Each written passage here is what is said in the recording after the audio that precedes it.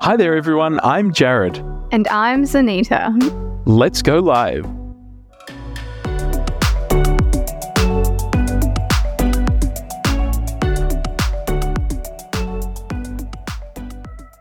And we're back with Record Live for another week. Zanita, great to have you with us. Thank you. It's good to be here. I'm a little on edge. We have 30 minutes to talk about such a big issue. It is a big issue. It is a big issue. So let's kick it off and we'll bring our special guests on. We're very blessed this afternoon, or whenever time frame you're watching this, to have Dr. Maury Jackson from the US. He is the Associate Professor of Practical Theology at La Sierra University, which is an Adventist university in California, Riverside, just outside of Los Angeles there. And we have Nathan Brown. He's the book editor at Science Publishing Company. And they've put together this volume, A House on Fire, talking about how Adventist faith responds to race and racism. So a huge conversation, a huge topic, and a really important one. So let's get them online with us now. Welcome, gentlemen. Great to have you with us. Thank you. Listen, it is a massive topic, and we appreciate you guys putting this book together. So you are both editors on this project. It's a series or a collection of essays from a number of, I looked down the names. There are a number of theologians, prominent people in the Seventh-day Adventist Church that have put together their thoughts on the church, how it interacts with, engages with this topic of racism. And so if you're watching this and you think, hey, something that comes out of this discussion is really interesting, I'd like to get the book, keep watching, and at the end we have a special code for you. If you're watching, you get a 10% discount from our Adventist Book Centers. But as we start this conversation, perhaps as editors of the book, what was something that stood out to you, perhaps surprised you, as you pulled together this collection of essays and as you worked on this project? We'll go to you, Dr. Maury, first, as our guest from America. Well, thank you. Thank you so much, Jared and Zanita and Nathan. Thank you for the privilege of being invited to co-edit with you. I think what I learned the most is that I have a brother from another mother with Nathan, because we are kindred souls. I think that I learned the most, and I deeply appreciate in ways I cannot articulate verbally. But I do try to bombard him with text messages and shower love on him that he's probably saying, that's enough. But it's real. It's real. The other thing is,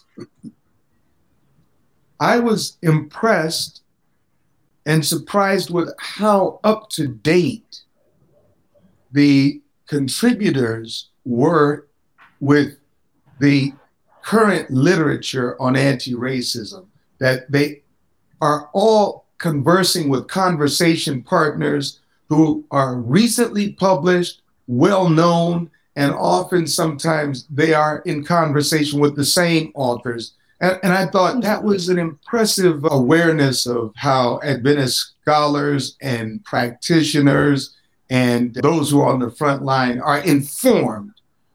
And I think that is good. It means we are able not only to witness to each other, but to be conversant with those in the broader world.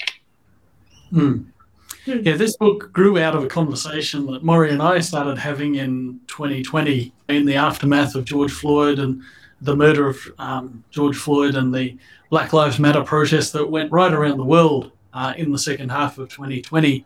And we started talking about this and what could we do about this and where could we find other people. We were both very passionate about this topic. We felt that not only should we be saying something, but Adventism, when it actually looks at the world around us, has significant things to say and offer to the world around us and to some of the really significant social causes and projects of our time.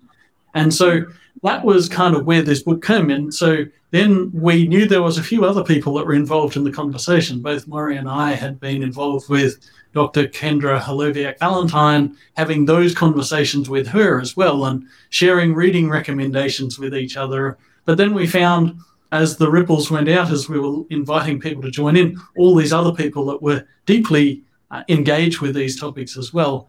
And one of the best ways to use this book, other than just getting into and reading it, is to look through the reference list, because there's some pretty amazing reading recommendations that you'll discover in that process, in the fine print.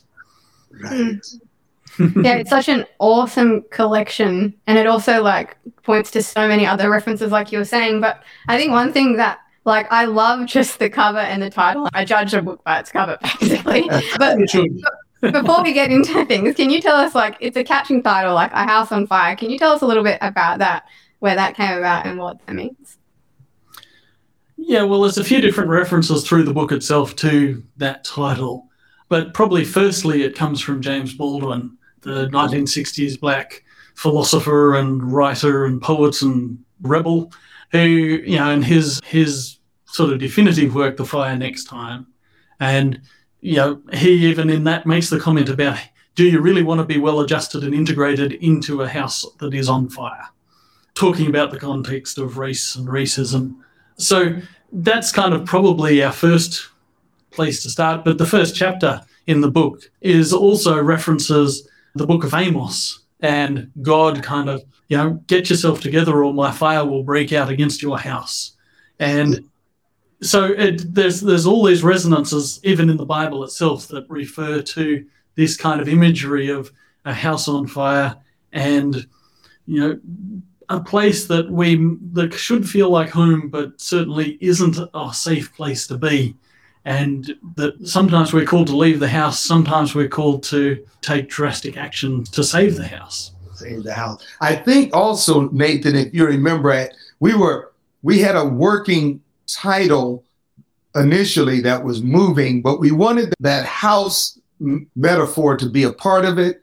But we were talking about movements like a house of cards, playing the race card. We had like the House of God, Bethel, and we were playing around. But I think when Dr. Janice Dwight brought her chapter on Amos, House of Fire moved to the top, because she really did an excellent exegesis of the book of Amos and the relationship between God and the people of God and the house of God, and where people can have liturgies that are high and glorious and majestic on the one hand, and then they're treating people in the world in such bad ways. So it's almost as if our liturgies should be a microcosmic example of what we expect the macro world to look like and live like.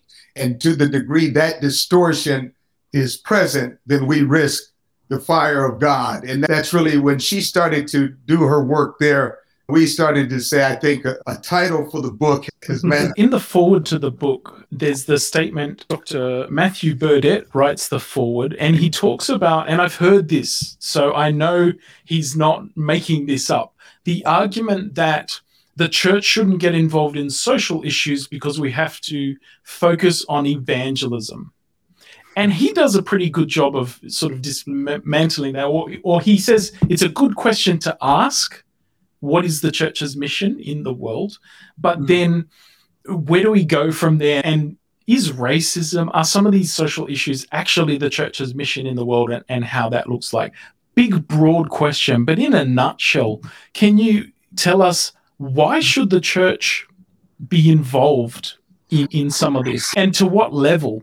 Because there's hints of what we said in the intro, that actually the church is set up as a movement, the Adventist church, to address these issues really well. But some people, even within the Adventist church, argue, but no, this is distracting us from our mission, which is to let the world know the end is coming, Jesus is coming. We have that urgency of missions. I know it's a big question, but how do we start to grapple with that? I would say this. I like to say it this way. I want to remind folk that the first Adventist was the cousin of Jesus, John the Baptist. He was proclaiming the first Advent, and he models what we should be doing as Adventists in the second Advent. So what did he say? He preached from Isaiah, prepare the way of the Lord. make his path straight. Let every valley be exalted, every mountain and hill made low, the crooked places made straight, the rough places made plain, and then the glory of the Lord will be revealed. And then when you go to the homilies that John is preaching in the Gospels, when they come to him and say, well, what should we do? It was all about social justice. You have 2 coats, give one away.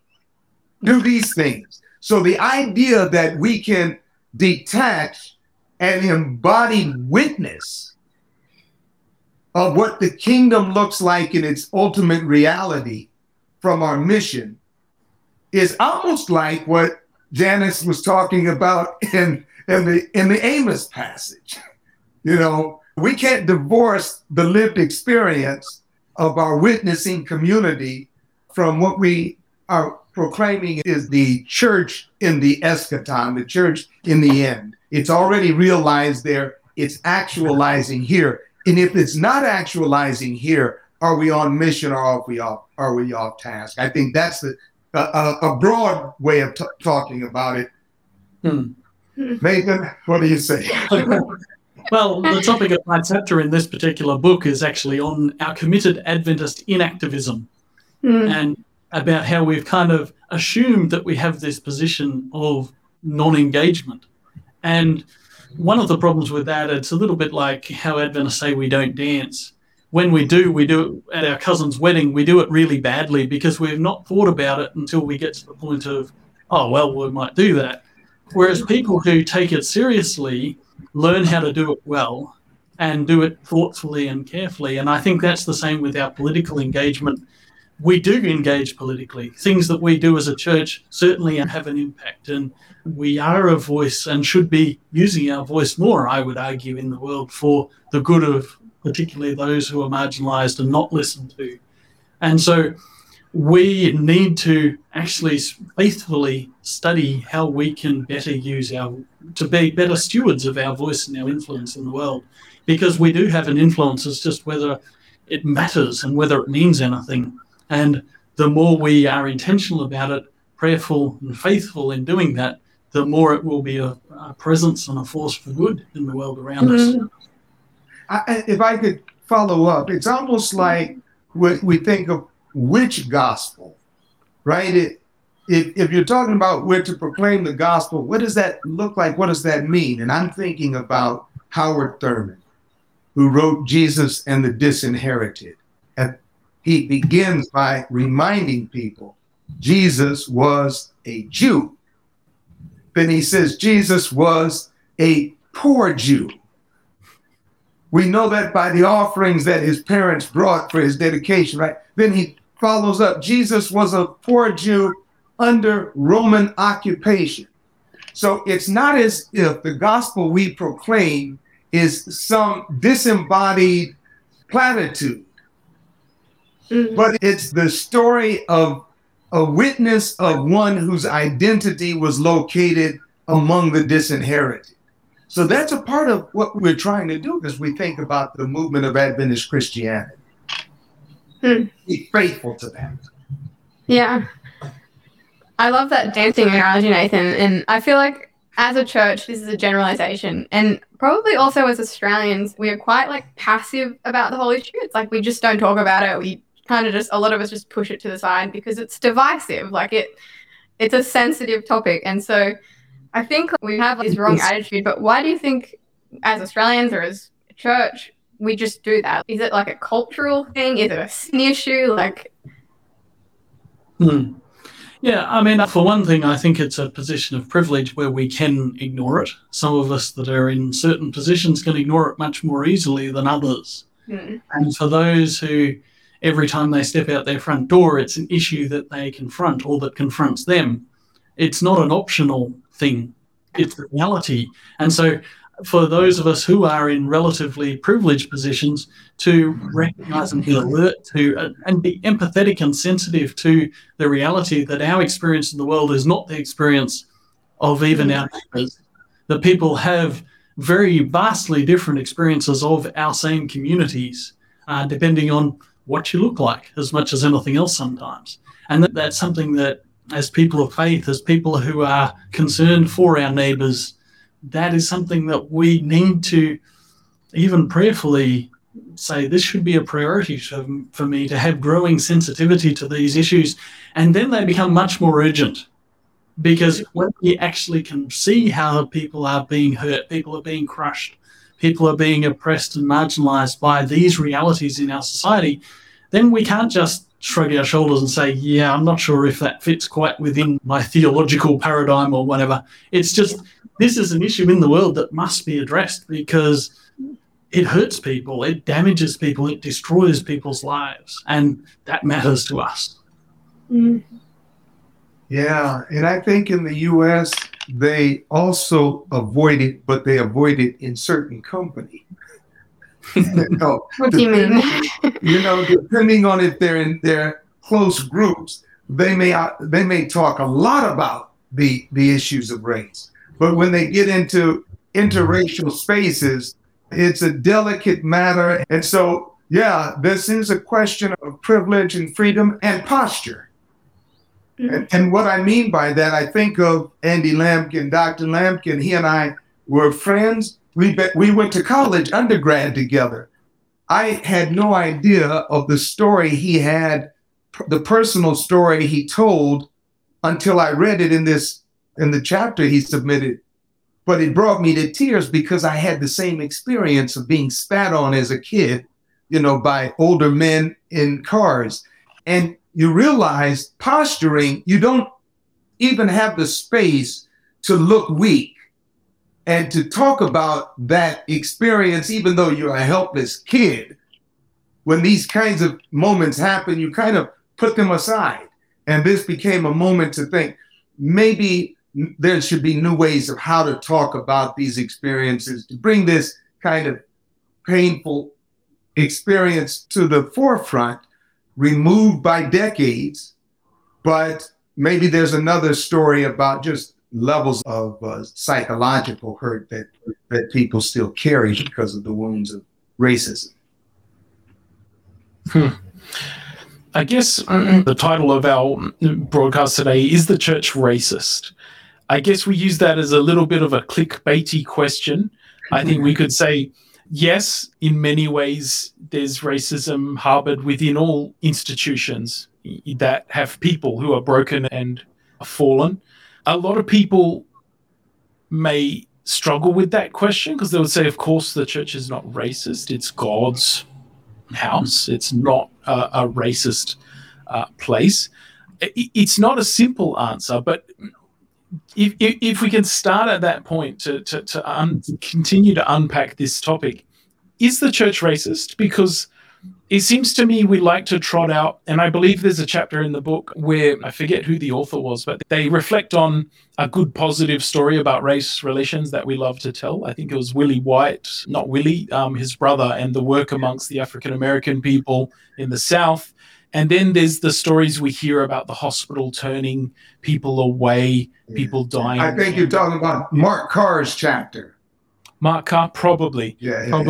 And so we've got these examples in Adventist history. So if someone wants to say, hey, the Adventist church is racist, they can find evidence, right? But if they want to say, no, we were fighting for abolition, we have a heritage of addressing these issues positively, so we can't be racist. It's in our DNA. How would you see the state of the church today in this day and age?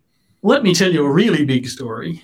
One of the revelations for me in studying race, and I came across this in studying in a master's program I did in justice and theology and across the mid-20-teens. And I've had a long passion and interest in the topic of justice and the Bible's call to do justice. But I kept discovering that every time I turned over a rock in trying to look at issues of justice and injustice in the world, that racism was there, that it was kind of the operating mechanism by which so much of the justice exists in our world and is allowed to continue. And so then you start saying, well, where did racism come from? And let me take the big picture church, as in Christianity. Basically, racism as we know it in the world today was a theological innovation of the 14th and 15th centuries. Now, that's kind of something that takes some big kind of study to get through, because 600 years of Christian history takes a fair bit of getting your head around. But to actually go deep into that and to reflect on the fact that so much of our theology, so much of what we mean even by us, by talking about church, so much of what has been basically the theological underpinnings of the development of the modern world in the last 600 years is based on this doctrine of racism, doctrine of discovery in the colonial kind of setting. Basically, the Pope in 14, whatever it was, gave an explicit instruction, a papal decree that said to the European powers, you could go out and basically you can enslave, you can exploit, you can displace, you can rip off everybody in the world that doesn't look or believe like us. And that then set the tone for the next 500, 600 years of the world's history. 90% of the world ended up being colonized by one or other of the European powers. We have the transatlantic slave trade, and we have so many of these other things that set up the mechanism, the economy, and the world as we know it today, based on a statement of theology.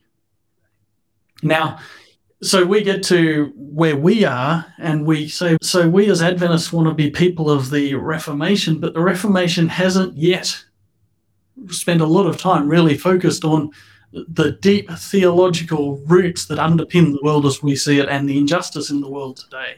And so there's two things that I think that we get to as a church, is to say that if we recognize the theology here, that's, to put it really simply, we don't actually believe what we say, that everyone is created in the image of God. Because if we did, we can't do this. We can't continue to do so much of what we do. We say, well, it should be a position of some reflection, some humility to say, well, our theology has been colonized. Our theology has been a colonizer and colonized for the past 600 years about this. It is very deeply entrenched in so much of how we think and what we do, even as an Adventist church at the end of that history that simply came lately on that history, but largely inherited most of that history and those assumptions. But secondly, that we are people that know what to do with theology. Kind of the Adventist project is, can we come up with some better theology for how we live in the world, how we understand God, what God is about? And so we then have this challenge. There's nothing more Adventist of saying we're going to try and come up with some better theology around this particular issue. When we see the urgency of it in the way people are treated, abused, exploited, and excluded in the world today, then we say we've got some Reformation work still to be doing here. And that, to me, is exciting, but it's also something that, and it gets back to the premise of the book, what Adventist faith can contribute to the issues of race and racism in the world today. We can get back to, just even if it is as simple as insisting that every person we meet is created in the image of God. And of course, that has all those implications after that. I'd like to get your answer, Dr. Maury, but I just want to reflect on something that Nathan said there in terms of, and I think in your chapter, Dr. Maury, you reflected on some criticisms of the White Fragility book and how they were talking about taking out theology. It would almost seem that people would argue that theology needs to be taken out of this conversation. It shouldn't be used. But what Nathan's just shared with us is that, in fact, theology was used to set up this scenario in the first place, and that in some ways you have to fight fire with fire. We need theology to overturn the bad theologies that have set up this scenario in the first place. Just to perhaps, I don't know if our audience is thinking the same as I am, but that's what I'm hearing. When I'm hearing Nathan say that, I'm like, our theology has to be better to fight that misapplied theology in the past. But yeah, please go on. No, Darren, thank you for bringing that up, because it makes me think of I've slogged through some books that I thought, man, is it really worth it once I started, and I got about the third in or so of my work. One of those books was John Milbank's book, Theology and Social Theory. Theology is a social scientific tool. So those who want to pull it away, I would just say, sit with John Milbank and watch what he does with all of the, in fact, I'm reducing what he's saying probably too much, but he's pointing out that all social theories sit on a mythology. They often move the mythology quick and then start showing you the operation of the skills of how they can illuminate social phenomena, but they all have a story they sit on, and that story is their theology. So it's either an anti-Christian theology or a heretical Christian theology, but it's all a theology. And so we don't have to run from ours as a social scientific tool. That being said, I would say, and I like that Nathan dealt with the broader church, because for me, the church is one. We don't have Adventist church, Baptist church, Catholic church. There's the church. And the Catholicity of the church means that it is a universal church. So to the degree a church sees itself that way, it is actualizing toward the way the church is realized in the eschaton. So let me answer your question directly. Is the church racist? In the eschaton, the church realized is not racist. Every nation, kindred, tongue, and people are there, right? That's the realized church. The church actualizing toward it is racist, without a doubt. And what that means is that the church has to not only find itself anew every time in its worship and in its practice. It reveals to itself and manifests itself over and over again by being faithful to watching for those moments that Nathan has pointed out. Many of the authors have pointed out this historical development of racism. But our heresies aren't only in what we say, it's in how we act. A heresy is a turn away. So our orthopraxies are oftentimes manifested as the heresies of racism. Our orthodoxies have their challenges. So when I think of it, I think of, let's look at the broader. James Cone, who many of the authors were reading, I read every book the man wrote. I thank God for him. But he's pointing out that the doctrine of white supremacy in the manifestation of the Christian church in America was in fact a Docetic heresy. This is that ancient heresy of God seemed to be in Christ, but could not be in a man. And he says the Docetism is God can't manifest himself. Christ can't be in the color of this flesh of these black people. And so we have to find a way of talking about Christ that excludes that option. And he said that is Docetism, and it's a theological heresy. All right. But then let's go to the Adventist community. Ask yourself the question, a unique forming of a Christian denomination at the height of the transatlantic slave trade. How did the ethos of that era shape the way even well-intentioned Adventist pioneers thought? When you hear Uriah Smith talk about the land beast of Revelation being the Americas, and being there because it was sparsely populated, when scores of millions of indigenous people were killed. This is someone who's located in a Eurocentric understanding of the world and history that is blind to the fact that genocide has made these numbers low, not that they were low, right? So it's reading backward into history. We have to be critical of that. We have to think about the fact that even when John Byington's brother, Anson Byington, John Byington, the first president of the General Conference, his brother, he writes to Uriah Smith saying, hey, look, man, I'm not going to re-up my subscription of the Review and Herald because you all are failing to deal with the slave question in your publications. And Uriah Smith tells him, well, the second coming will reform the institution of slavery. And he fires back and says, well, will the editor of the Review and Herald wait for the second coming to eat his breakfast? And then he goes on to say, we have to be in solidarity with people who are suffering, right?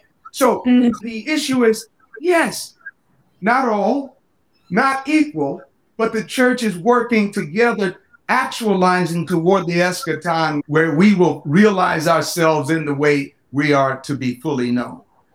I hope this is a way of helping people both not only be self-critical of the church, but be hopeful as they work forward in this world with an anti-racist Adventist agenda.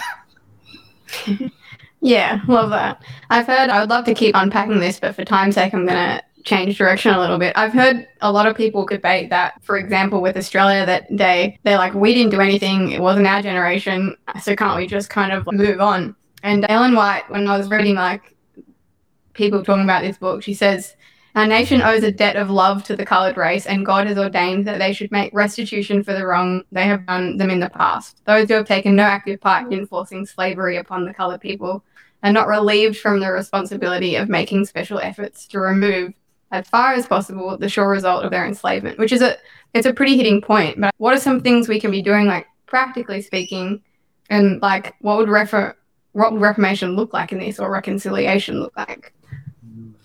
And of course, that would be a statement like that made by a politician today would be a deeply divisive and controversial thing to say. So, I mean, she was revolutionary, ahead of her time, but also there was those currents within her time that did recognise that, just like in our time, that these are things that need to be addressed, and we do need to seek reconciliation and restitution and restoration and justice. It's not something that we've kind of got to this point and suddenly we've just realised it. We've inherited a long line of people that have recognised these things in their own time and place.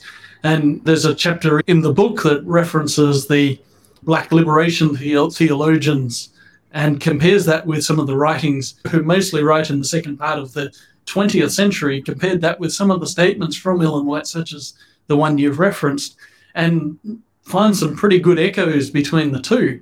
And I tend to think that the reasons for those echoes are because they were following the same Jesus. Right. They were seeking the same vision of God and the same vision of humanity, of people flourishing and people with equal opportunities and chances and that kind of thing. I think that we shouldn't be surprised that prophetic voices echo throughout history. And so this is a significant thing for us to recognise, and I think even to rehear our own prophetic voice and expect that it will be prophetic in that way, that we should be alert to they might actually lead us somewhere if we listen, that might be beyond some of our assumptions and some of the things that we would be happy to settle with. So, I mean, practically, where do you start? But I think that there's real opportunities for us as a church and for us as individual churches and even as individuals to be voices on this, to do the work to get educated, to read this book and to read some of the other books that are referenced in it, to actually learn the stuff, because it's complicated. It's so deeply embedded that we can miss it if, particularly those of us in relatively privilege, can miss it. And so we need to do the work. And that can be simply listening. There's a million podcasts, there's a million documentaries, there's a million books, all of which that are worth our time and attention as far as learning. And in our Australian context, one of the obvious ongoing issues of racial injustice is the situation of our Indigenous peoples. And that's something that is getting some public discussion at the moment in the context of the Indigenous voice referendum and the opportunity that we as a country could actually take a small step forward in recognising the pre-existence of our Indigenous people and that they be given a voice that we would actually listen to as a nation. So I think, and there's I've been doing a fair bit of work on that at the moment in the context of doing a fair bit of reading and engaging with Indigenous people, listening to some of the perspectives on that and working on actually finding some ways to make some broader noise about that. And I think that's something in our Australian context that we as a church could really get on board with and really be supportive, standing with members of our own family, of our church family who are Indigenous people. Murray, from your side of the ocean, what do you suggest? No, I love what you're saying there. I'll say three things. Number one, oftentimes I hear, particularly Black activists will respond to the question of, well, we didn't have slaves, etc. We didn't. So what does this have to do with us? And they would say a CEO who comes to a company that can't take the debit sheet and say, I wasn't CEO when those debts were made, so I don't have nothing to do with that. I'll just take all the profits, but none of the, there's something about the fact that we carry our histories forward. Think of what the people of Israel, our Israeli brothers and sisters, say every Passover. They don't say, when our forefathers were slaves in Egypt. You know what they say? When we were slaves in Egypt.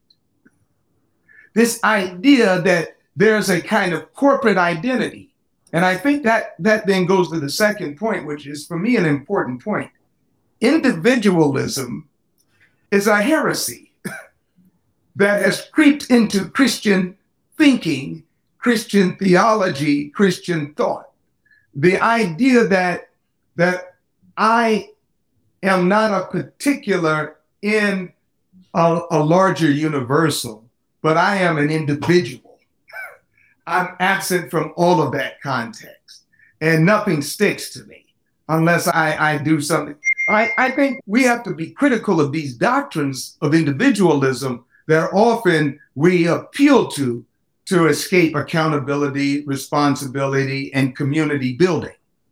The third and final thing, and this is to speak with what Nathan is saying, but I'm going to put it in the context of the U.S.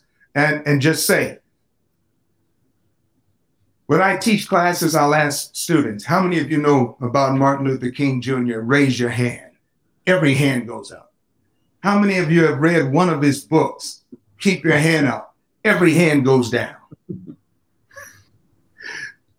We're in a generation that McDonald's commercials on the King holiday is what feeds the minds of people about King. But they don't know the King that was murdered. They don't know the King who was against America's militarism, who was against rampant and unchecked capitalism, right? They only know one part of King that they want others to know. These other voices are too radical of a gospel, of a message to get out there. So I tell people, read.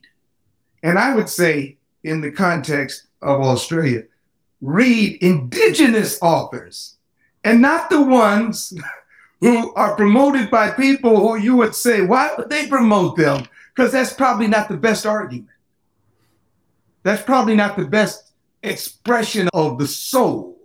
Read those who actually who can speak the soul of the Aborigine, like W.E.B. Du Bois when he wrote The Souls of Black Folk. Every Black person could listen and say, amen. I couldn't have said it better, but that's my experience. That's the complexity. That's the challenges that I'm feeling. And so I think that a lot of ways we can do that is we have to check our individualism. We have to recognize that the part of the story of the gospel is a story about an enslaved people. I should imagine Egyptians must hate Passover. I'm saying that facetiously, because Egypt is also a kind of communal Arab African community that understands we pass along our credits and our debits, and we owe to those who we're in community with to stay in community and be accountable. And I think individualism gets in the way of that. So just let me summarize what you've said a little in this response. So what I'm hearing for myself, if I want to do something about this, is two things that I think we're losing in our current generation and our current Western context is one, people are sometimes uncomfortable with the word Catholic, so I'll use the word universal, but there's a collective, a community motivation that we need to have. We need to be in community with each other and with people that look different and sound different and come from a different context to us. And we need to be reflective. We need to meditate on some of these things. Reading is a meditation in some sense. We need to sit with these and wrestle with these and think through and listen. Nathan recommended there's podcasts out there. We can wrestle with these ideas, because I think if we just pretend they don't exist, we disenfranchise whole groups of people.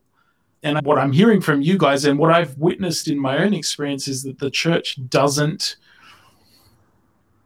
would almost prefer to ignore some of these things and use excuses of mission and staying on task, etc.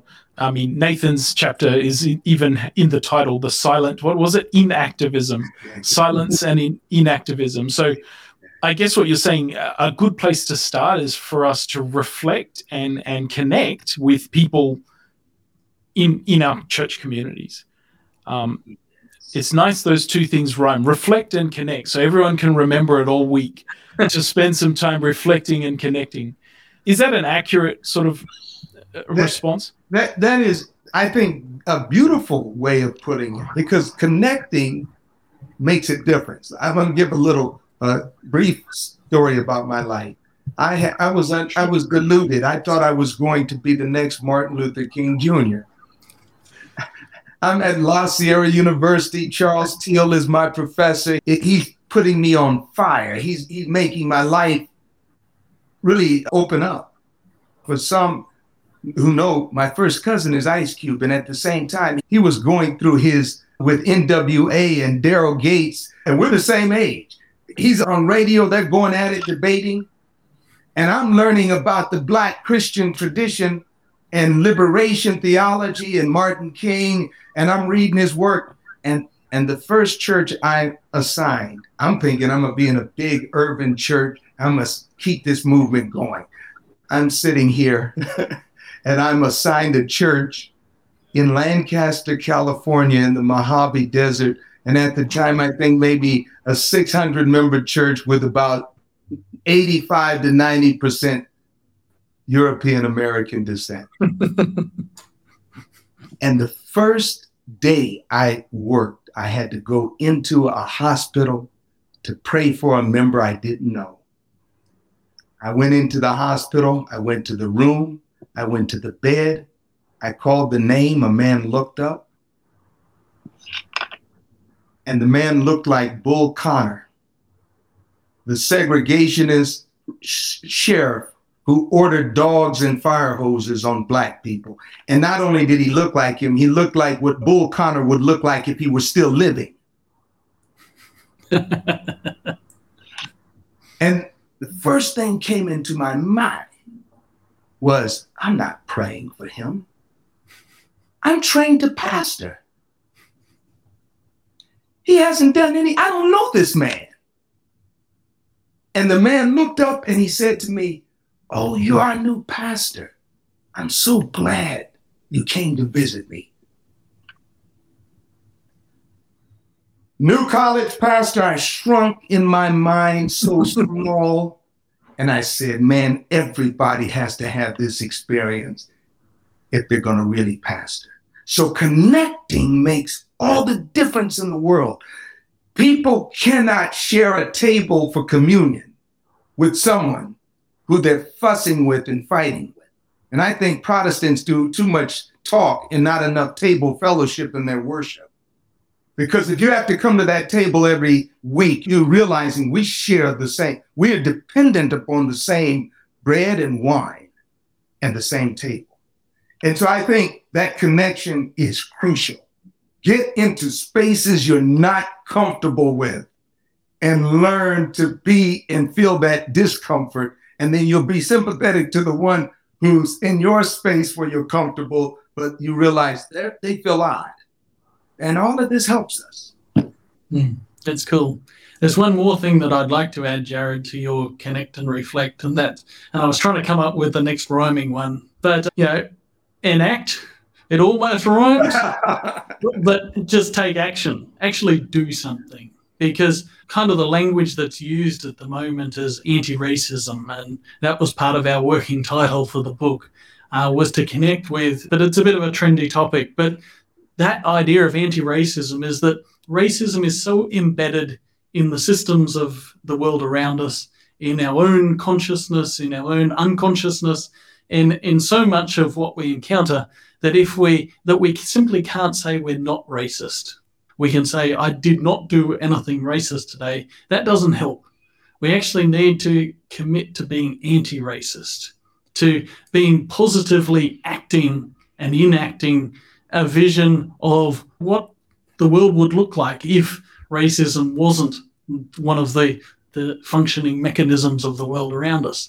And so that might be getting in touch with a politician or a political leader and speaking up in that kind of way. It might be doing something to undermine systematic oppression in your local community or in your city or in your sphere of influence. It might be sharing a book, buy a copy of the book for everybody in your church and start a discussion group that can get other people on board with this, so that it's not just you, but connect the movement to actually take action and look to change policies, look to give people opportunities that they would not otherwise have. So what are the things that we could do to actually do something about it? Because you can fill your head with a whole lot of knowledge, and that can simply make you angry and frustrated. But we are called to step out into the world in the name of Jesus to make the world better. And that the community we live in should be a better place because there's an Adventist church here. And that one of the things that we can do is seek to undo the effects of racism, undo the reality of racism as we will come to see it in the community around us. So, look for those opportunities to then do something. And may I add one note? This is for the younger generation. Because the work is so hard, part of the work is to not cancel anyone. Let me tell you, you're going to find people who are well-intentioned and so far behind in this discourse that in attempting to help, they're going to say some things that are so bumbling and so it requires actually not canceling them, making them afraid to continue in the effort, but helping to re-educate and affirm the good intentions, but help them to understand the landscape of the discourse. Because we need every soldier, or to use not a military force, we need every person in the community. It's been awesome to talk to you both. I feel like we've still only scratched the surface, but you've given us some really good things to think about. And I think we can all just, commit to connecting and reflecting and enacting a little bit more. Just to finish off, we mentioned at the beginning we have a discount code. For anyone who has been interested in what we're talking about, you can get the book A House on Fire and learn more from, 20 other authors or so. So do we have a discount code for that, Jared? We do. The discount code is Record Live, RECORD, live, one word. It's all lowercase, as I've been given it. So if you put in Record Live when you go to it says voucher or something as you're doing the checkout, as you're ordering this book, you can do that. We've put the link in the comments. So you go to the Adventist Book Center link for the A House on Fire book. It's a book I've been a little intimidated to read. I've read some of it because it's a big topic, and it's a little academically dealt with. It's got fantastic research. It's got very in-depth comments. So it's a really good book to have as a reference volume, to have a broad overview of a topic that, as we said today, we've only really scratched the surface of this, but there's a lot more that we could go into. And so I'd encourage you, if this topic has interested you at all, to me, I'm excited to know that there are Adventist voices and Adventist theologians grappling with the theology and the understanding of this concept, because very often we sit on the sidelines of these discussions and these debates. So to have a full volume with such a variety of authors of different races all coming together, putting this volume together. I think we can be proud that we've taken a small, tiny step in the fight. I guess the last thing to say is thank you both for joining us today. Thank you both for the work that's gone in and the investment that's gone into creating this book, because it's a valuable resource for our church, theologically, socially, in many different areas. So thank you both. Any final thing that you'd like to leave us with to take away from this conversation? Well, firstly, thank you for the opportunity to have a brief conversation about it. I really don't think we got past the foreword. That kind of the size of the topic. So, we could come back to 20 more episodes where we go through chapter by chapter. But we were kind of intentional about, we knew this would be a heavy book and that there's a lot in it, which is partly that it's a great resource, but also, and we've kind of arranged it so it moves from the familiar to the less familiar. So you begin with an Old Testament Hebrew prophet, and you move through the story of Jesus and some of the New Testament teachings and some things that will be familiar from an Adventist perspective of reading Revelation and some of the key things. But then it gets more complicated and I would say a bit more challenging as far as a reading project the further you get through it. We've done that intentionally, but you don't have to finish the book before you can step out and change the world. There's not a test that you've read chapter 20, but it's, so, of course, one of the beauties of a chapter book like this is you can pick the chapters. If you're a fan of Kendra Haloviak-Valentine's work, you can go straight to her chapter and read that, and that's probably enough for you to then spend the rest of the week thinking about. So we've tried to pitch it at a number of levels, and it's currently being used as a text in a number of university classes around the Adventist world. And non-Adventists. And non-Adventists, that's right. Yeah. So that's exciting for us because we wanted to be really engaged with seriously, and that's one context in which that will happen. But, of course, the other thing you can do with a book like this is read it with a group of people, a small group in your church. I gave a copy to my mum for Christmas, and I said, you don't have to read it all. It's pretty heavy going some of the way, some parts. And she surprised me by reading it all and then recommending it to a group of ladies at her church. So, that was very gratifying to me because it surprised me that she would give it that much time and attention and energy. But she said it's really helped me in hell, I think. And my mum, as I would look, is an older white lady from suburban Australia, and this has helped her think about this topic in a different way. There's a recommendation from my mum. I thank you, and I think the division, the South Pacific Division, was a courageous step, and I think a model for the future of what divisions will need to do to be taken serious by the younger generation in their division, by the critical thinkers of outside the church, and the activists in and outside the church. And I think this was a model. And again, thank you, Nathan. Thank you, Jared and Zanita, and those who are watching. It's been a pleasure. Thank you all for joining us. Thank you, guys. It's been a real pleasure to have you on. Thank you again. See you later. Thank you. God be with you.